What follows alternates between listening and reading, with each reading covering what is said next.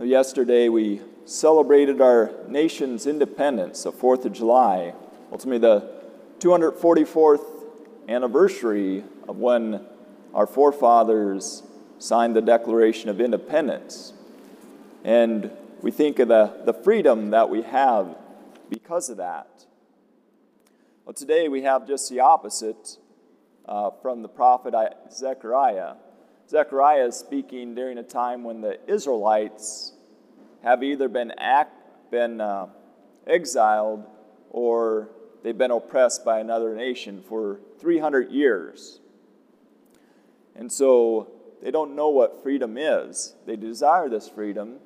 They desire to be able to go back to their homeland, but they've been oppressed for 300 years. But Zechariah comes and proclaims, "Rejoice heartily, O daughter Zion. Shout for joy, O daughter Jerusalem." He's ultimately giving them hope.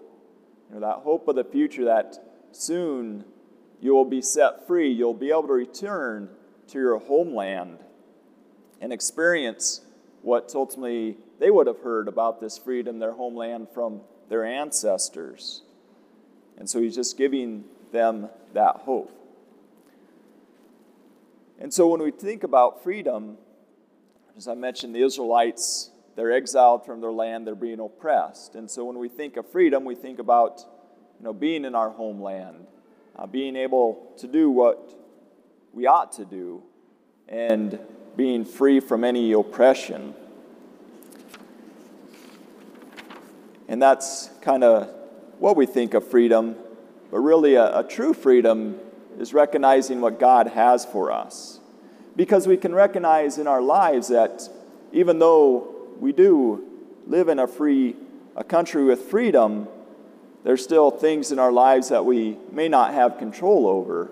There may be things that seem to be oppressing us, whether it's illness, a death of a loved one, maybe just a hardship that comes down on us, or just a difficulty of life. And so we may not totally feel free, or we may not experience that freedom, but yet there is a freedom to be had, and Jesus is the answer to that. Come to me, all you who labor and are burdened, and I will give you rest. And so Jesus is inviting us ultimately into that relationship with Him. He's not saying, carry this on your own, but really yoke it up to me. Take my yoke upon you and learn from me. He says, take my yoke. He doesn't say, let me take your yoke, but take my yoke. And so, we know the stories of even just in the earlier generation, 2 generations ago, where the tractor wasn't as available as it is now. And so they'd, if you talk to somebody about, well, how big's your plow? And they'd say, well, it's a 2-horse plow, or 2 mule or 3 mule, or bottom plow, or how many horse wagon is it, and up to 6.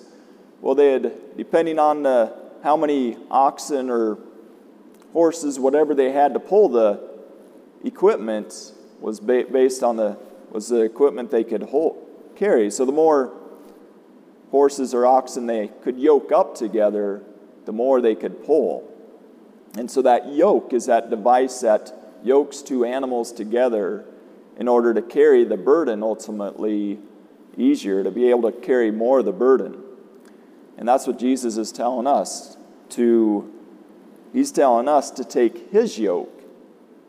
Again, just recognizing His yoke of love and grace that carries our burden. And so how does this live out in life?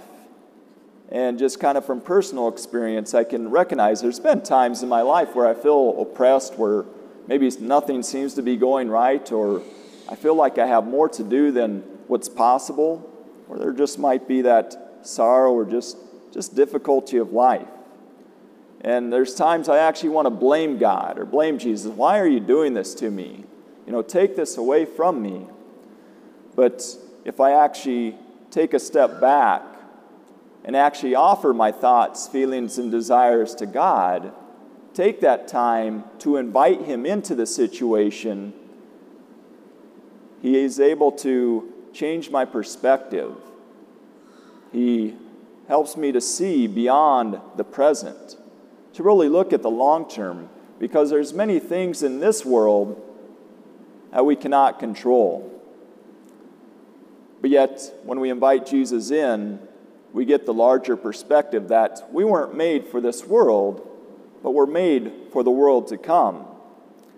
And so taking that time just to step back in prayer, to read Scripture, and really just to relate everything that's going on in my life to Christ, changes that perspective. I'm able to see things through His eyes, and it ultimately frees me. It gives me that true freedom that only God can give.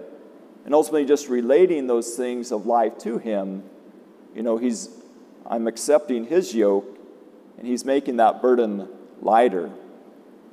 And so the next time you might feel oppressed, might seem like life is out of control, or things are difficult, be sure to step back, to ultimately take the yoke of Christ upon you to set you free. Let Him carry that burden. Don't carry the burden alone, but invite Him into that to carry it with you and to give you that perspective that only He can give.